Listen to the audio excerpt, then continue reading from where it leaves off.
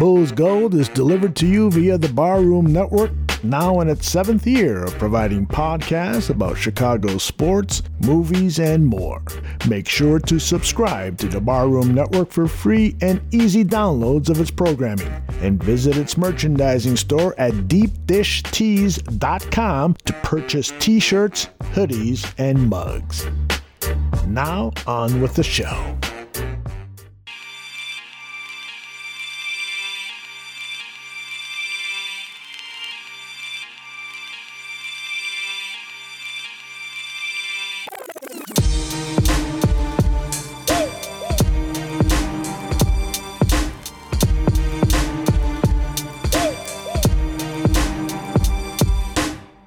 Hey there, welcome to Bulls Gold on the Barroom Network. I am Salim Sitterwalla, and as always, I'm joined by Edward Shreve Jr. Hey Ed, how's it going this morning? Hey, it's going well. A little bit of an early start, but all things are good. We have a lot to talk about today with the Luke Longley documentary. The Bulls schedule just came out, and I'm sure we'll get into some more off-season stuff. But yeah, how's everything going with you? Yeah, going well. I think with the Bulls stuff, it's not a lot of new things. Obviously, the schedule dropping is a little bit new. Disappointing that we don't get the at-home TNT Bulls back. And we do get one TNT game, but it's not at home. I see a lot of people mentioning that the TNT Bulls are back. They're not back. It's not at home. The at home is where the Bulls are defeated on TNT, undefeated. They're all on a insane 36 game win streak or something like that. But yeah, we'll get into all of that, I'm sure. Yeah, absolutely.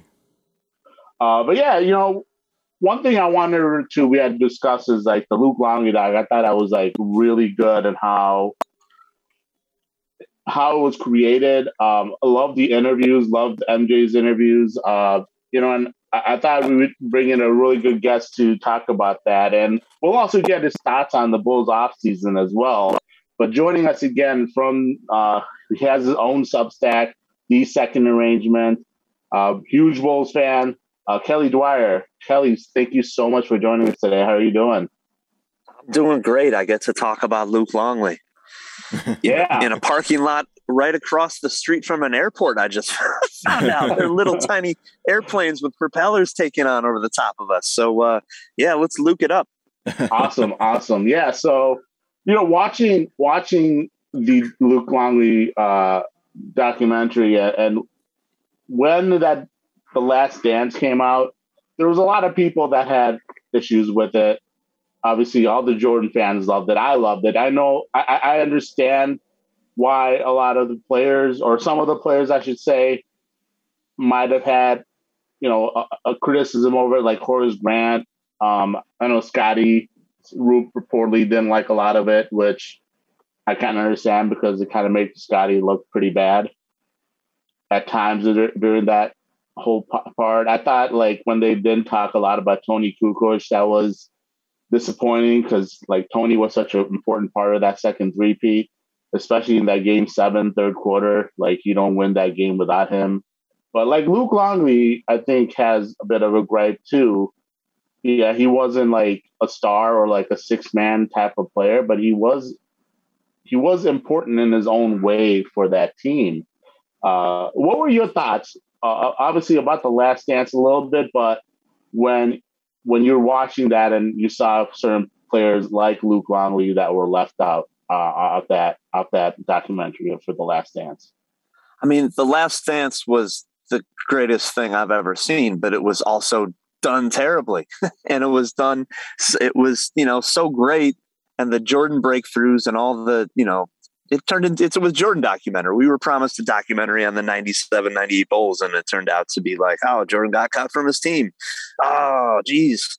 Yeah. So I was just so caught up in all the, production elements that upset me. And they talk about a game in Indianapolis, but show a clip from, or, they talk about Orlando, but show a clip from Indianapolis or something like that. And all the Jordan nonsense. I didn't even notice it. So this Luke documentary was a good remedy for that.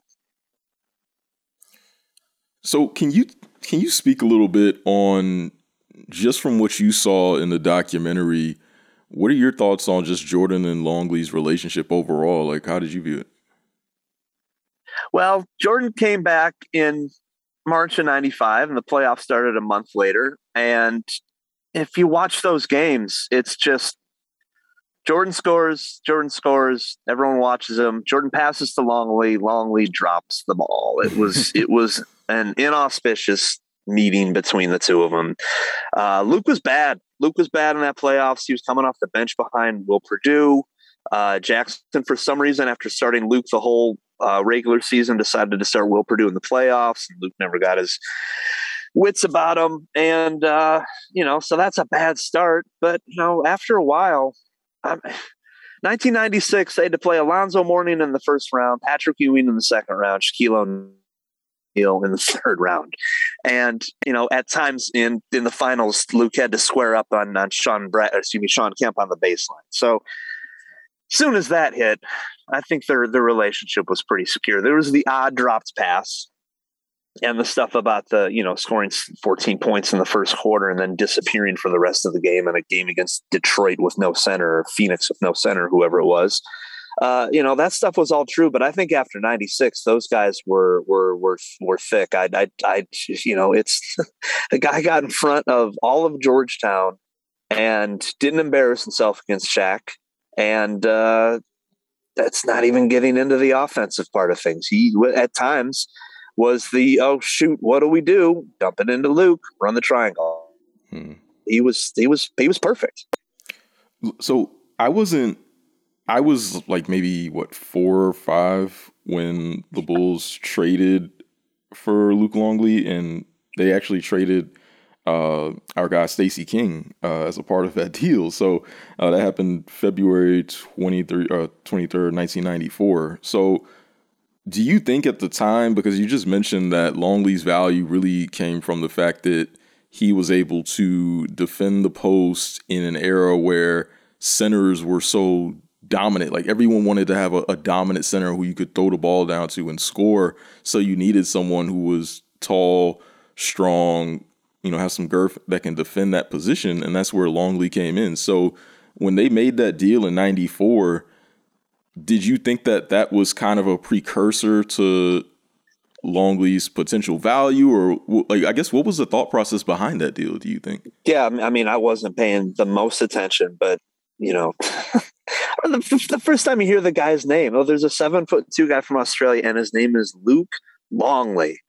And you're thinking like, oh, we're just all in this big weird book that someone is writing with these beautiful names that are perfectly made for these players. But I hadn't seen a single Minnesota Timberwolves game. I didn't know the New Mexico Lobos, but I knew he was 7'2" and that the Bulls were into year 6 or maybe 7 of the Will Perdue regime, and that Cartwright was on his last knees. And anytime you trade up power forward to center, especially back then. I mean, back then you could throw the ball to anyone in the post and they became a threat because zones weren't allowed. So you had to stay on your man. And if you did double team the post, oh my God, as soon as, all of a sudden it was 5-on-4 and there was an open player somewhere. So it was such an advantage to have a 7'2" guy that didn't have to stop the game every time down court because he was fouling someone while trying to play defense. At least he could put in the effort. And there weren't a lot of those above average guys. It was all usually like Patrick Ewing or a 6'11" guy that was a power forward that was just masquerading. So to just have average at a position was beautiful. And it was, that was the thought process. It was like, oh, he's going to go to Chicago. Phil Jackson was a big man. They got Cartwright hanging around. They'll teach him how to, not be a Minnesota Timberwolves. And the best case scenario happened, which is 11 points per game. But so what? Yeah, I think he provided exactly what the team needed. Like you said, he was that big body they could put up against some of these guys they would see in the playoffs, like Ewing, Shaq. He would put his body up against them, and he would hold his own. Obviously, you're not going to stop those guys, but he did enough where he was a disturbance. And like as offensively, he was very unique in that regards too. He obviously you mentioned him getting the ball in the post at times, and making that little baby hook shot that he would go to, or he was a solid jump shooter too. For a big, he would step out to about 15, 18 feet, and off the baseline hit solid baseline jumpers. Also a good pass. I remember the one pass in the documentary they revisited was the one where when Jordan dunks on Mutombo and then wags his finger at him. That was Longley giving him the ball off the baseline cut, just backdoor passing it to him. That was like a great play, and obviously we all talk about the dunk, but if you're probably more of a basketball nerd back then, you're looking at that pass. Oh my God, that's a solid pass. That's a really good pass to Jordan. Yeah, I was just happy that Jordan dunked because they did that pass all the time.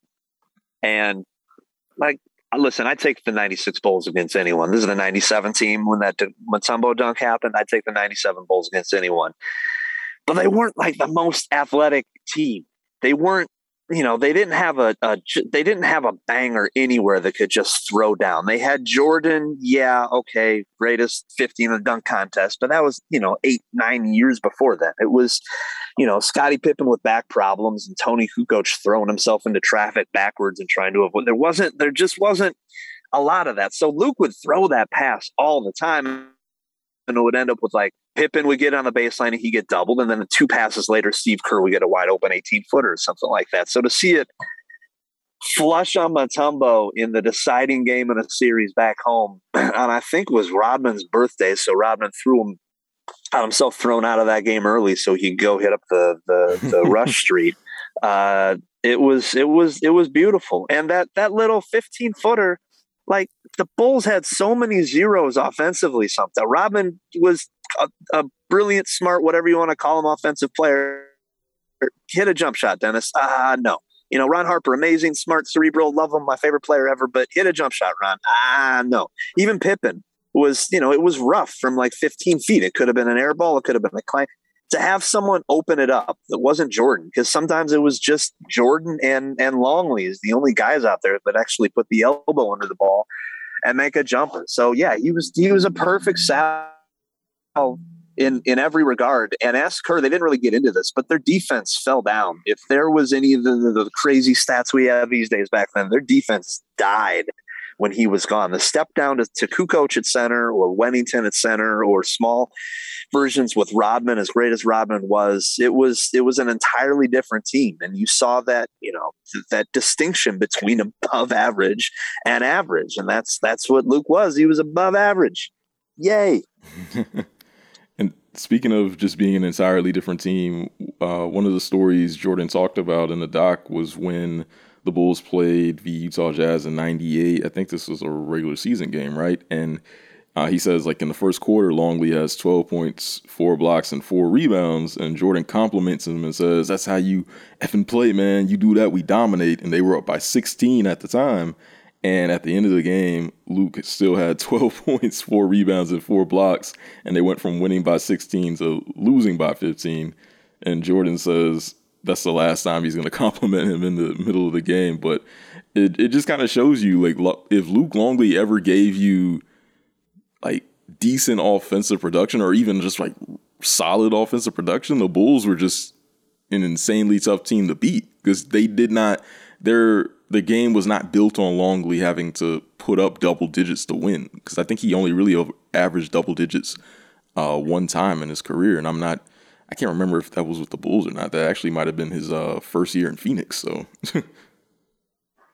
yeah, it was that last year in '98 when they were a terrible offensive team and they badly needed someone to step up, and he did. He stepped right up from 8 points per game to 11 points per game. Okay.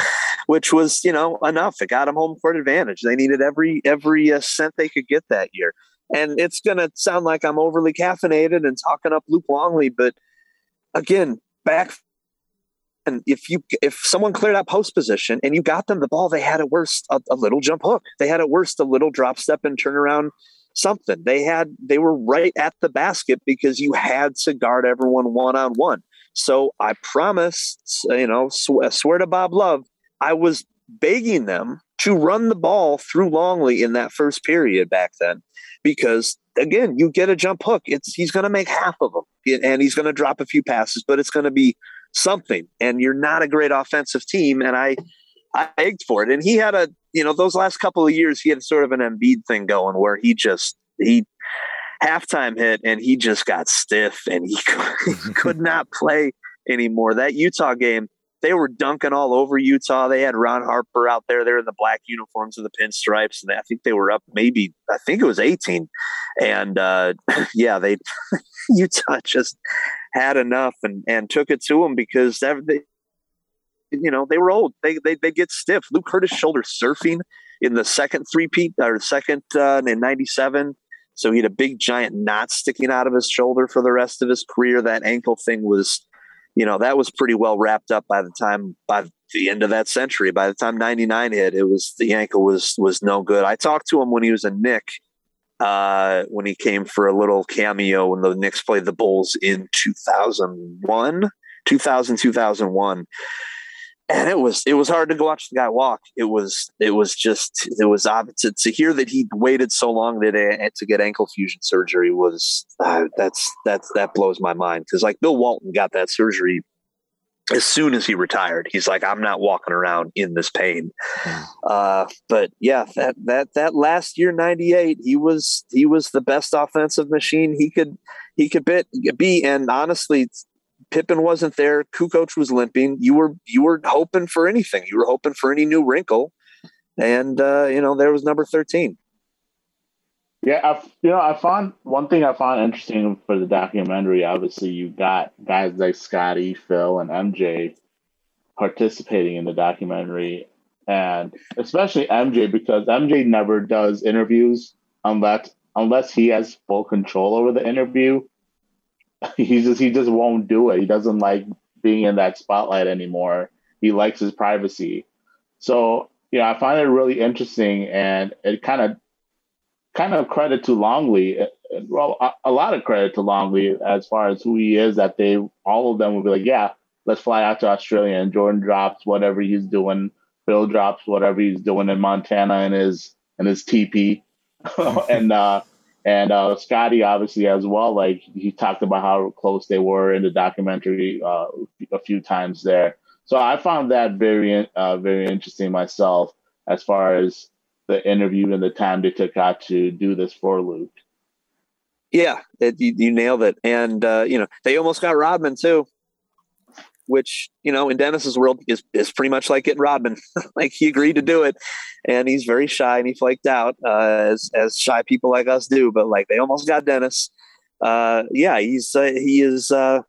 He's beloved, and he gave up his body for the Bulls. And yeah, he got that big contract. But never forget, Jerry Krause and Clarence Gaines got a sign and trade pick out of Phoenix for it, number 16 pick, and ended up with Ron Artest for giving Luke more money. So it was just win for the Bulls. And we didn't have to watch Stacey King anymore, which as someone who had to watch Stacey King and he go on an entire West Coast trip without a defensive rebound, it was beautiful. I don't remember Stacey much back then. I was younger. I think I might have been like 9 or so during that start of that second three-peat. And the first one, I was vague memories of it. So it's Stacey. Obviously, there's a lot of funny stories with MJ not being very happy with how Stacey was performing on the court.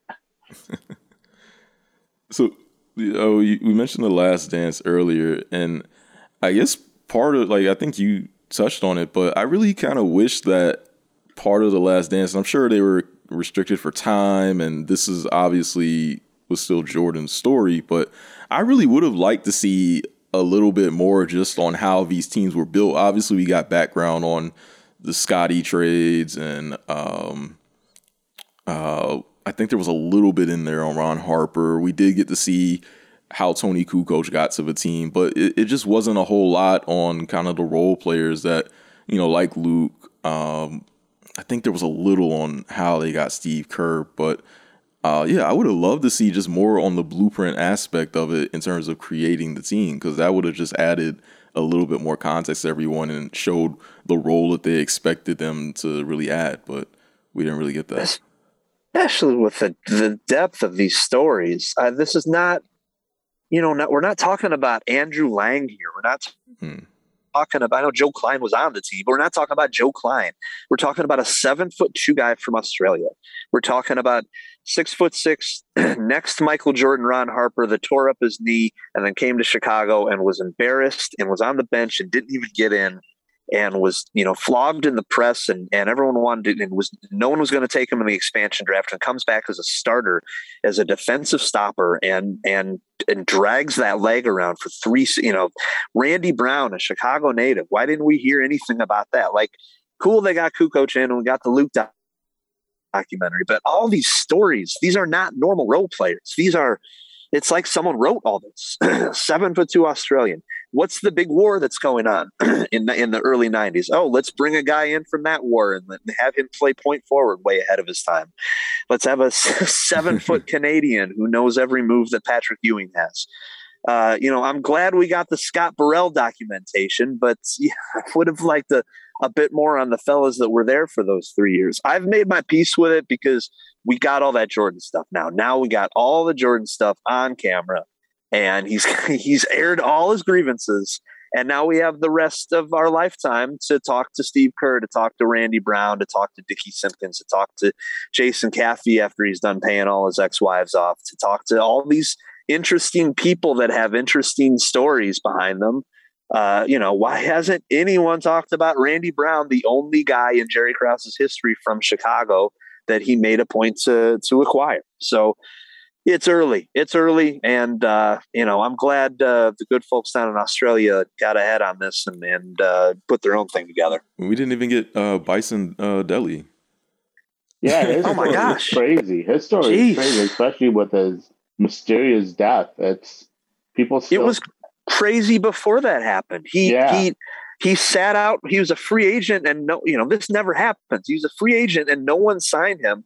So he's just like it was either the minimum back then, or you had cap space, so he could play for $247,000 a year with some random team, or he could just not play basketball for years. So he went off and learned to play saxophone and hung out with Billy Corgan and did all this stuff and became friends with Dennis Rodman's agent, and then got a gig on The Champion. That's a documentary before he disappears on a boat. Yeah. So, someday. That's interesting. Like, we all are so enamored with that 90s team. Even if you weren't that old enough to remember the team, like Edward said, he was like 5 when that second three-peat started, I believe. But we all get so enamored with it. We rewatch the games on DVD. I have them all, like a lot of them, from those playoff runs, just from finding them online and kind of downloading them. Yeah, I had the 90. Oh man, I had the 90. It was either the 96 or 97, but I had like the VHS. I can't remember if it was a Sports Illustrated or not, but I think it had like moments from the entire season, and then it led up to the finals run. So it was really cool. And I, like both of you guys mentioned, I feel like the Bulls dynasty, it has so many. There are so many players on there that I feel like their background stories are interesting, and then just the players who like randomly appear, like Bison Dele, like the Chief Robert Parrish, John Sally. Like, it's just forgot about that. Yeah, you're just like, wait, those guys were there, and oh God, who? Pete Myers. Wasn't Gervin on the? Not Gervin. Yeah, 85, 86. Yeah, it's loaded with some really interesting stories from that run. And yeah, I feel like you really could make a somewhat entertaining documentary about the others and how they, supported the Bulls. Like, it's not all Scott Burrell and stuff like that, so. I'm over Scott Burrell. Yeah. Gervin was great because they got him in Jordan's second year when Jordan was injured, and they traded nobody for him. I think they traded Gene Banks for him. And Gervin was part of the crew. He was on the other team, so obviously he wasn't freezing him out. But Jordan was part of the crew, Gervin was part of the crew that was not happy with Jordan wearing his own sweats during the All-Star Game warm-ups, during wearing the Air Jordan stuff during the slam dunk contest, wearing the chains, just being the badass that Michael Jordan was. And George Gervin was not happy with it. And then they went out and traded for Gervin. But luckily, he and Jordan never had to cross paths. Jordan had the broken foot that year. Jordan comes back, and coincidentally, George Gervin was not around on the playoff roster. But yeah, it's a loaded franchise. Yeah, absolutely. Sometimes literally. Yeah, I find it interesting. Like, I remember Jordan would get compared to George Gervin at times because of the whole being a leading scorer of the league and not being able to win a championship. Exactly. I don't know if that was a connection to because he played with MJ, or it was just kind of one of those things that George Gervin had kind of a reputation for, and they just automatically put that on MJ. Yeah, I thought they would have talked about that a little bit when they started going back into when Jordan first got drafted, and they were talking about like where they were saying it was like the cocaine circus or whatever with the early Bulls. I thought they might mention Gervin, like, because he was a really notable name on the team when Jordan really first started. But yeah, I get it though. They're pressed for time, and I'm sure everyone doesn't care about the minute details of how the Bulls, wanted Randy Brown and whatnot. But it would be a really interesting kind of like follow up, and in a weird like sick way too. I think you could make a decent like 30 for 30 on the year after the dynasty ended. Just that season, the 98-99 season would be kind of sick. ESPN put a Krause documentary together in like right after that season because everyone was just so starved for tangential MJ content. Yeah. There's every single year is absolutely rife with that stuff.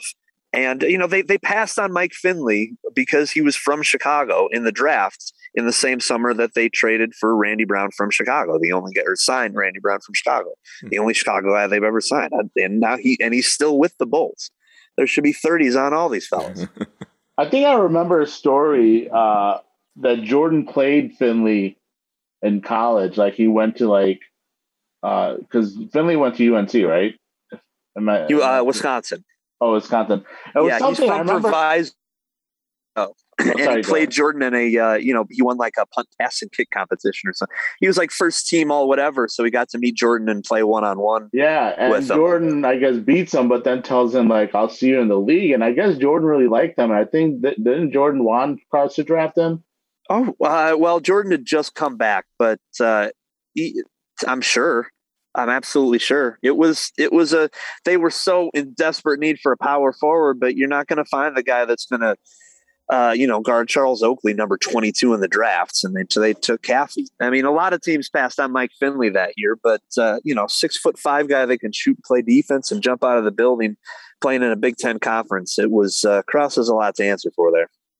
Yeah, it's interesting. But like I said, we could talk about those 90s Bulls forever. But Kelly, I do want to get your thoughts on our current Bulls. We have Arturas Karnisovas and Mark Eversley, who have done a lot of interesting moves. They've really shook up this roster as far as what they took over with under what Gar and Pax had built. And when you look at it now, it's pretty much like there's maybe one or two players left, maybe like two players left from the Krause Garpax era. And it's a completely different team. I think it's a pretty exciting team. What are your thoughts as far as what AK and Eversley have done since they've taken over to today? Well, I have no choice but to love it because, it's not like the roster is going to look a whole heck of a lot of different. We don't have any picks, so we better dig it. And if he's shooting for Jokic, if he's shooting for whatever's going to pop up a couple summers from now, cool. We're the Miami Heat. We're a team that goes out and gets DeMar DeRozan. We're a team that goes out and trades a draft pick 8 years from now and says, well, we're just not going to be in the lottery that year. And I love that way of thinking. I love not putting it all on a rookie every year to change our world, and going out and finding players that can obviously play. Are they going to fit? We have no idea, but it's better than going, and that 16th pick they got this year, he's a multi-positional player, and we don't know if he can play any position, but instead of doing all that and obsessing over our 7th and 14th pick, and these guys from Michigan State and Duke that Pax and Foreman used to get, we can think about veterans and players we already know and situations we can anticipate. And, better yet, for all the professionals on this team and on the coaching staff, they can anticipate. They have San Antonio tape to work with. They have Orlando tape to work with. They have other good coaches in Orlando and San Antonio that they can pick up on from, instead of having to figure out where an 18-year-old fits into the rotation. So, yay! I'm digging it. It may fall flat on its face, but at least it's going to try to run.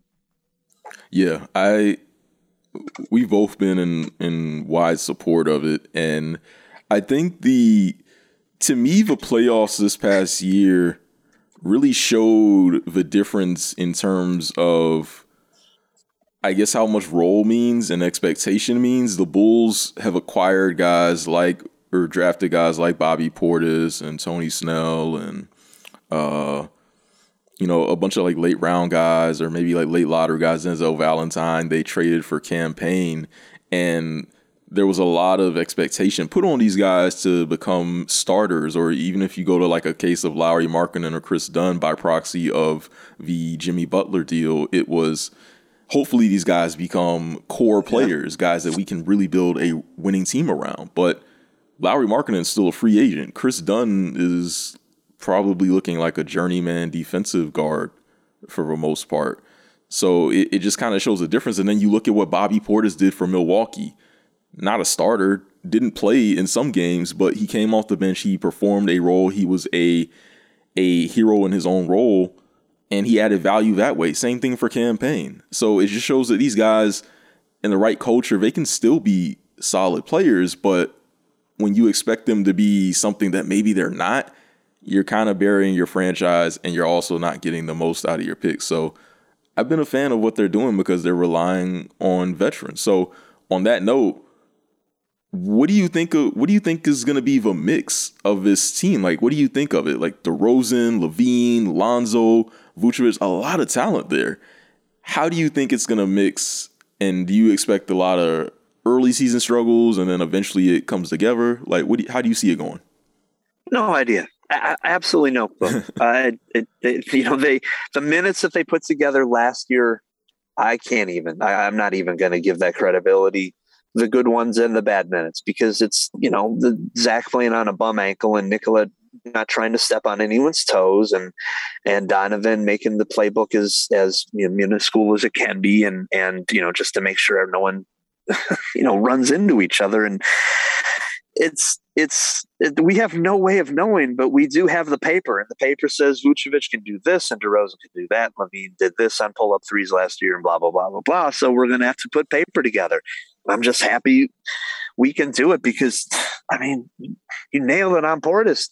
What he did with Milwaukee was exactly what all of us were jumping up and down on draft night going, oh, this guy can be like that. Mm-hmm. He can be, you're not going to remember Harvey Grant, but I remember Harvey Grant. Harvey Grant was Horace's brother, and he was not the greatest defender, but he could get buckets and he could get rebounds and he could make noise and make it all about himself, and he was perfect. And that's what the Bulls just ruined all these players. Every single one of these players, they just Denzel Valentine on a good franchise was probably a good player. Chandler Hutchinson on a good franchise was probably a good player. God knows what Lauri Markkanen could have been if he hadn't been jerked around by Boylan and all that nonsense.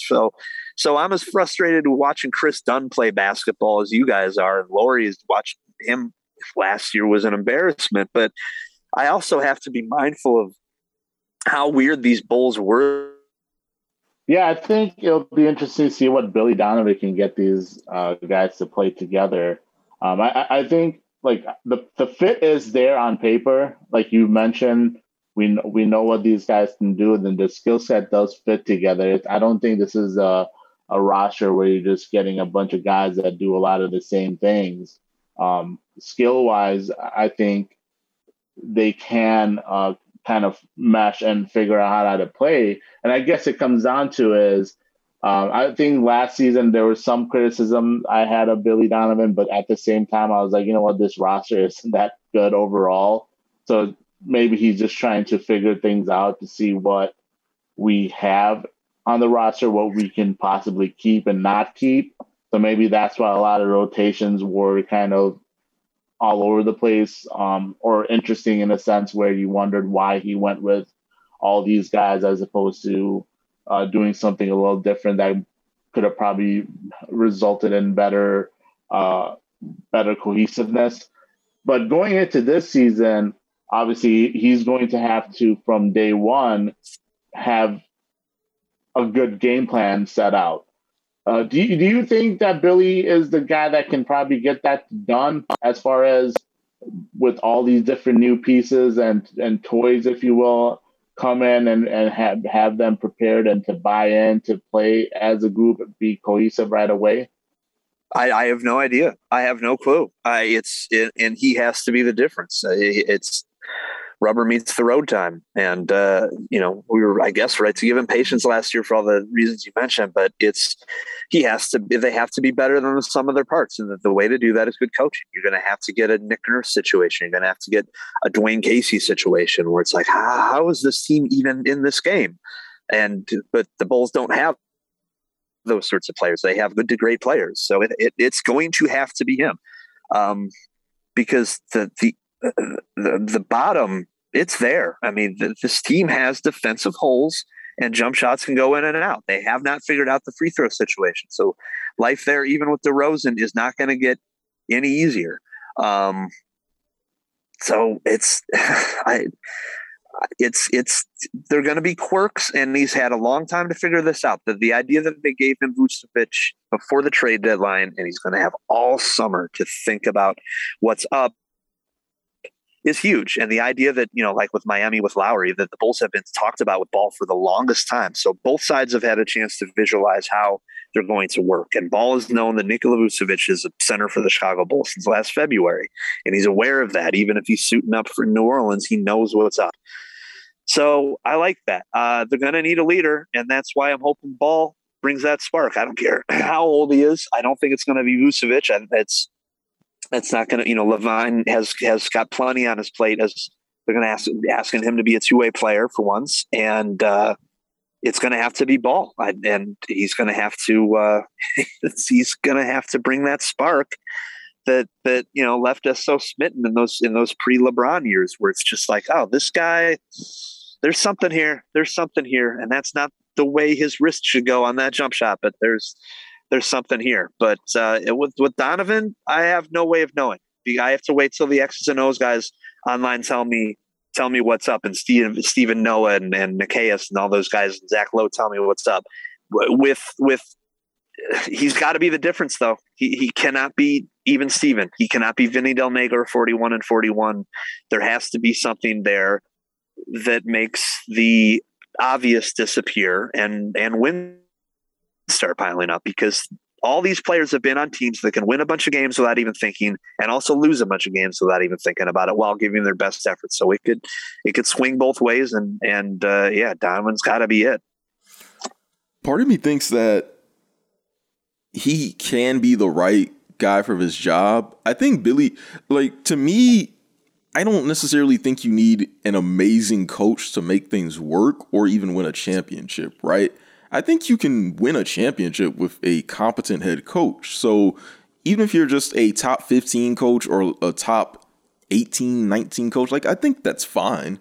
I feel like you're only really in a bad position if you've gone through what the Bulls have the last 3 or 4 years, where just general incompetence. But Billy Donovan, to me, I think he's solidly average, maybe at worst, and at best, I think he's kind of a little above average. I think what makes me say that is when you look at what he did in Oklahoma City, he had a different dynamic every year. He had the last year with Durant and Russ and Ibaka, right? Then he had the Russ MVP year. Then he had the the Melo team with Russ, I think, and then he had the Paul George team, and then he had the team that was in rebuild with Chris Paul and Schroeder. So he just had a different vibe every year, and they still won games. Now, obviously, there was talent there, but they won games. And even that last year in OKC, people looked at that team before the season started, and they were saying the Thunder were going to be trash, and that team was pretty solid. So it's going to be interesting to see how he balances all of these new parts. Like Salim mentioned, the only player that's here is from the team that Karnisovas and Eversley took over is Zach now, I believe, right? And I think Kobe is there. And then, okay. I mean, we'll see if Lowry's there. Yeah, so Zach and Kobe. So, yeah, completely different dynamic, but I like his chances, though. Yeah, I mean, I'm just big on the idea of people growing. I mean, he's not an old man, Donovan. And, for him to have a year and a half, even though there's all these new names, a year and a half of stability, like you mentioned, is got to be paramount. Kobe's rough because I just don't think he's going to be right till next season. I think he's going to. I hope they find room in the rotation for him that doesn't make him feel like every time he comes off the bench, all eyes are on him, because there's still Lou Williams, Jamal Crawford, big time potential there, and a point guard, a teenage point guard that rebounds that much. You got to have high hopes for that guy, and I still retain him. It's such a bummer what happened to him.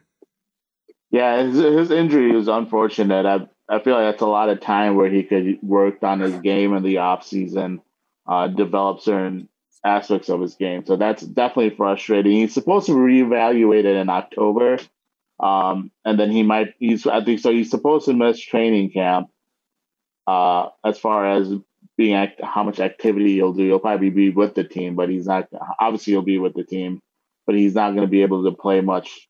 And then, like I said, reevaluate in October, and then he might miss a couple of the first games, maybe first couple of weeks of the season, and maybe be back by November. So we'll see. I think one thing I'll say, like, luckily it's not a lower body injury. So, I mean, I feel like he should still be able to be, cardio wise, be able to say semi basketball shape. And then once you get going, maybe it won't be as long of a comeback for him. But it'll be interesting to see how that all plays out as well. Mm-hmm. Yeah, I miss him already. Like you said, that's the only silver lining. But it's just that the timing, as you started with, just that summer lost, where it probably still hurts for that guy to cough right now with those injuries. And it's a drag. But just a dynamic person that can, especially if he can sit and watch on the bench and see how players get free throws, and see what they do. And watch DeRozan and watch Levine and see those two different generations and how they work at their stuff. They're both coming from the Kobe influence. They're both the Kobe Bryant influence. They're both twirling and doing the mid-range stuff. And if White can just watch that and see what's up and then just come in with no pressure and just score instead of having to walk the ball up and bring the ball up. That's not his game. And I felt bad for him this last year, but he tried his butt off and he didn't complain. Hurry back soon. Let me ask you this. Do you think Lauri Markkanen is still free agent, as I mentioned, and obviously the market isn't there because teams feel like the Bulls he doesn't really have any leverage, and obviously teams aren't going to pay him $15 million, $60 million, whatever he's trying to get. So if Lauri Markkanen signs the qualifying offer and says, okay, I'll go back to Chicago. I think his qualifying offer is what? Is it $9 million this year? 11? I can't remember. Like eight or nine. 8 or 9 million in that range. And the Bulls don't really have a backup 4 right now. Simonovic probably not going to play much early, and it would be great to get someone who is more versatile than Lowry in a sign and trade. But again, I feel like there's not much leverage there. But how much do you think?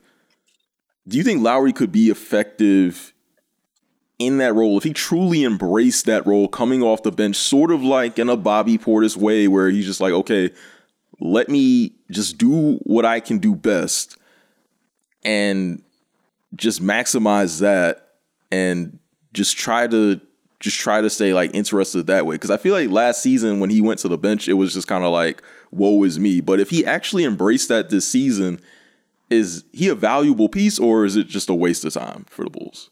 It's up to Lowry. I mean, it's if he's going to be in, he could have been that guy last year. He could have been that guy the year before. I know he's been injured, but he could have been that guy a million different times. He could have been, eyes on the contract and eyes on the numbers and all that. And Bulls fans would have been like, yeah, get numbers, defensive rebounds, 3-pointers. Yes, please.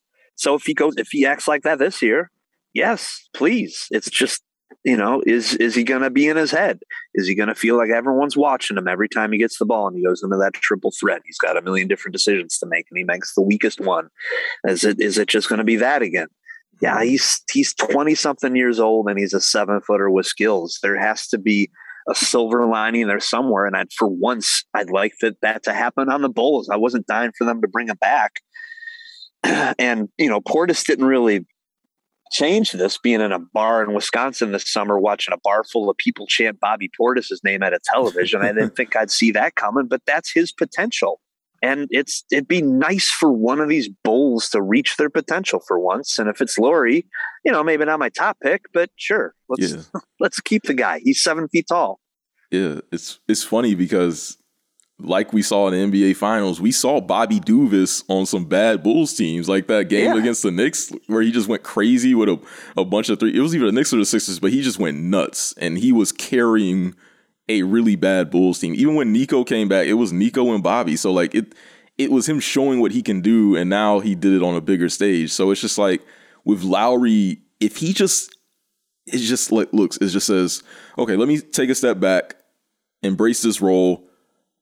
I can play harder than I've shown, because we've seen Lowry play harder, much harder than he did last season. We've seen him rebound the ball better.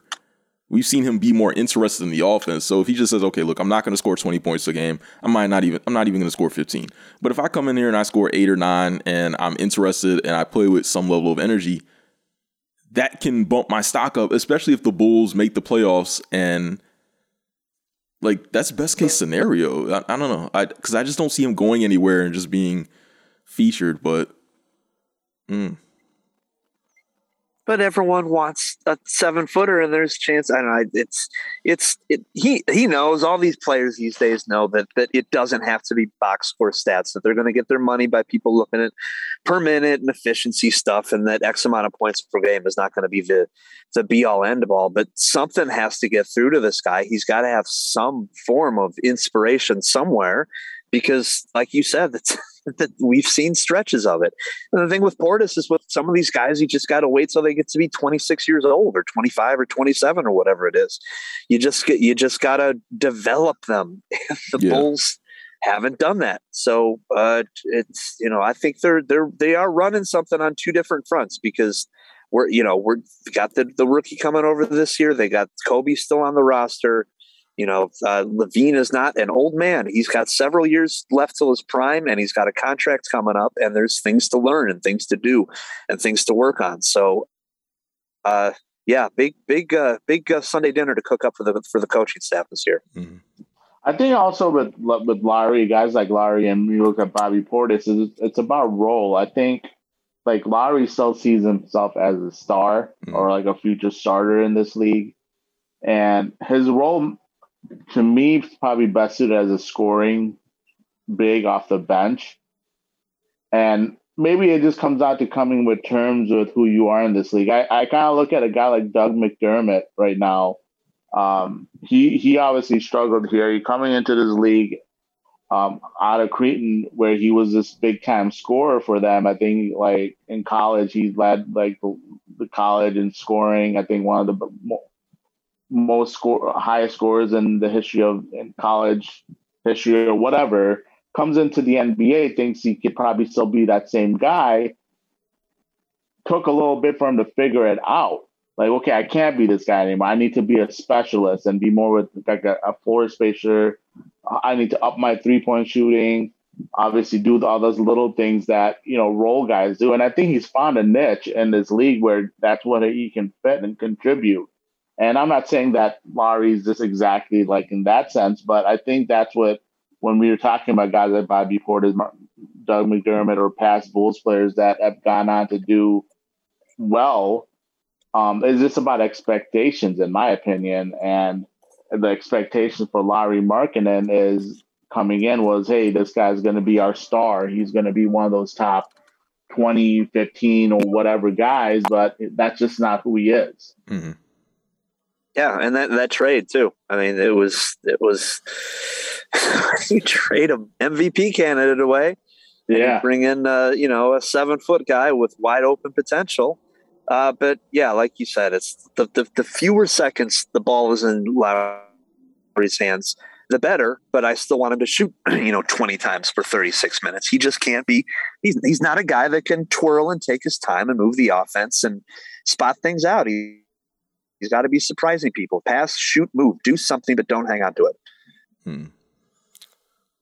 What do you think about the tampering investigation that's going on with the Bulls right now? Do you buy the analogy that a lot of every team is going over the speed limit, but the Bulls are the one that are driving? The Bulls are one of the few teams that were driving recklessly with the Lonzo Ball deal. So what do you make of all of that?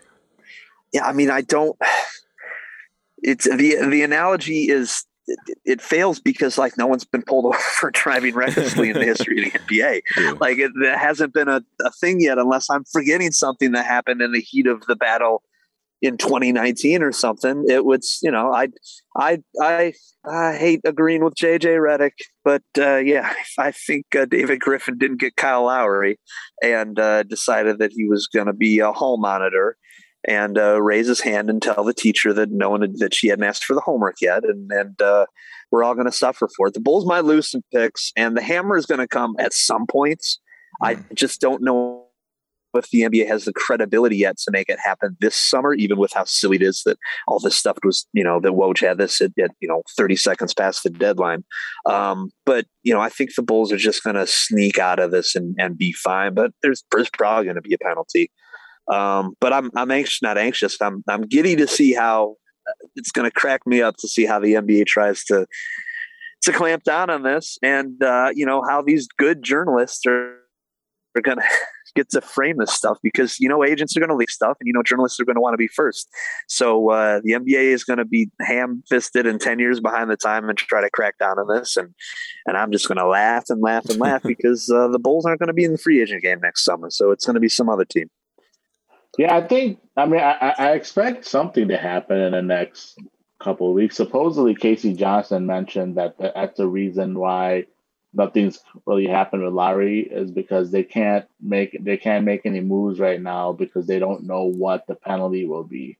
Because if they don't have like a certain pick or something like that, like second rounders or something, they may not be able to trade those with Lowry to do something or something like that, or the league is just stopping them from making any further moves right now in general because of that. Because if you look at the roster, they still need to fill out the depth as far as signing maybe a couple of vet minimum guys just to have on the end of the bench, because right now the roster isn't technically complete.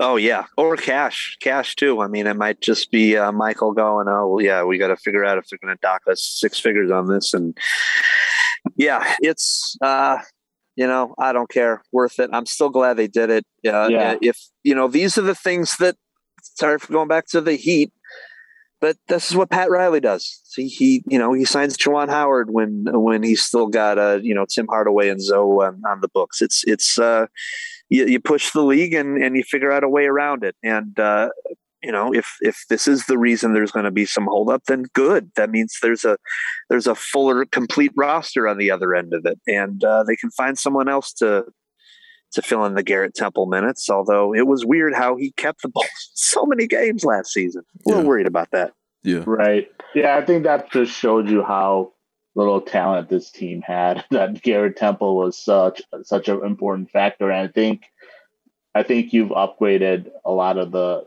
overall talent. Like a guy like Caruso is going to be, I think to me, is an upgrade over Garrett Temple. I think has consistency as a spot up shooter, but I think he's Garrett Temple's a good defender, but Caruso is even that much better. I think he's probably one of the best on the point of attack defenders in this league. So yeah, it'll be interesting as far as how what the league does with this tampering nonsense, and hopefully they come to a conclusion here soon so the Bulls can finish up what they're trying to do. But Kelly, thank you so much again for joining us. It's always a pleasure. I think it's been a little bit since we had you on last time, but could you let our listeners know where to follow you? I'm sure many of them already know, but also your Substack that you have, that, and anything else that you might be working on. Just my Substack for now. TSA.substack.com. There's a 40% off coupon. We're gonna beat the NBA to the punch on the top 50 and the top 75 list coming up, and then we got season previews because the NBA only that's a nice Impala. Only left us 2 months in between the off season and the start of the regular season. So we got a lot of fun stuff coming up, and it's going to be fun to talk about the Bulls without having to make jokes all the time. Yeah, 100%. Edward, how about yourself? Any final thoughts as we're wrapping up here? Thanks to Kelly for dropping by again. Really great talk on the Longley documentary, and just great hearing your thoughts on the Bulls all season. And I think you're echoing a lot of what everyone has been saying since these moves have happened, that everyone is just excited that the team is actually pursuing good talent and trying to be good, and isn't just clutching their pearls and waiting for something to just magically appear. They're actually trying to go after it. So it's been really nice to see, and we're going to get to see the Bulls on national TV much more this upcoming season, and the games will be really interesting early on. So I continue to be excited about this team, and I guess we're waiting to see when the NBA is going to give the tombstone pile driver to the Bulls for tampering. So we'll see when that happens. But I'm still a fan because it kind of gives the Bulls an edge. I said it last time. The Bulls feel more edgy, feel more cool. Yeah. They got caught tampering. Yeah. I'm like, that's a great thing. I like it. Do more bad things. Yeah, act like the big market that you are. Yes. Like, whatever, man. We'll give you a second round pick. We got our guy. Yeah, exactly. It's like, if you're gonna whiff on something, if you're gonna screw up, at least get Tyrese Thomas. At least get something with some attitude and some dunks. At least if we're gonna screw up, do it on some tampering. Do it with this is you nailed it. It's gonna be a fun year. Yeah, exactly. 100%. Well, that's a wrap for today's show. If you've missed any previous episodes, you can find the Barroom Network on all major and minor podcast platforms. Thank you again to Kelly Dwyer for joining us, and to the listeners for tuning in. As always, for Edward Schuler and myself. Till next time, Bulls fans.